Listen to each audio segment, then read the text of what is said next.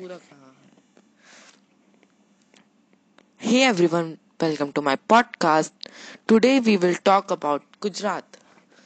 Gujarat is a state on the western coast of India with a coastline of 1,600 kilometers, most of which lies on the Kathiawar Peninsula and a population of 60.4 million.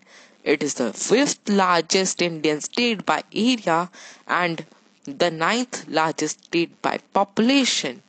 Gujarat is bordered by Rajasthan to the northeast, Dadra and Nagar Haveli, and Daman and Diu to the south, Maharashtra to the southeast, Madhya Pradesh to the east, and the Arabian Sea and the Pakistani province of Sindh to the west.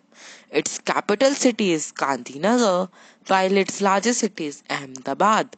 The Gujarati people of India are indigenous to the state and their language. Gujarati is the state's official language. The economy of Gujarat is the third largest in India with a gross state domestic product of rupees 15.03 trillion and has the country's 11th highest GSDP per capita of rupees 196k.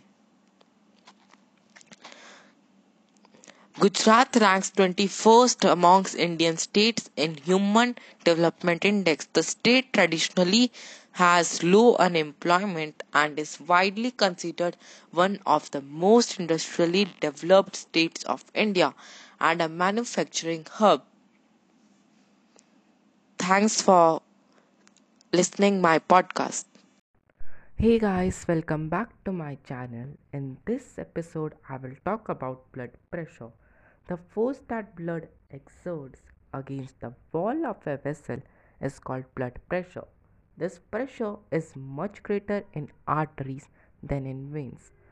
The pressure of blood inside the artery during ventricular systole or contraction is called systolic pressure, and pressure in artery during ventricular diastole or relaxation is called diastolic pressure. The normal systolic pressure is about 120 mm of mercury and diastolic pressure of 80 mm of mercury.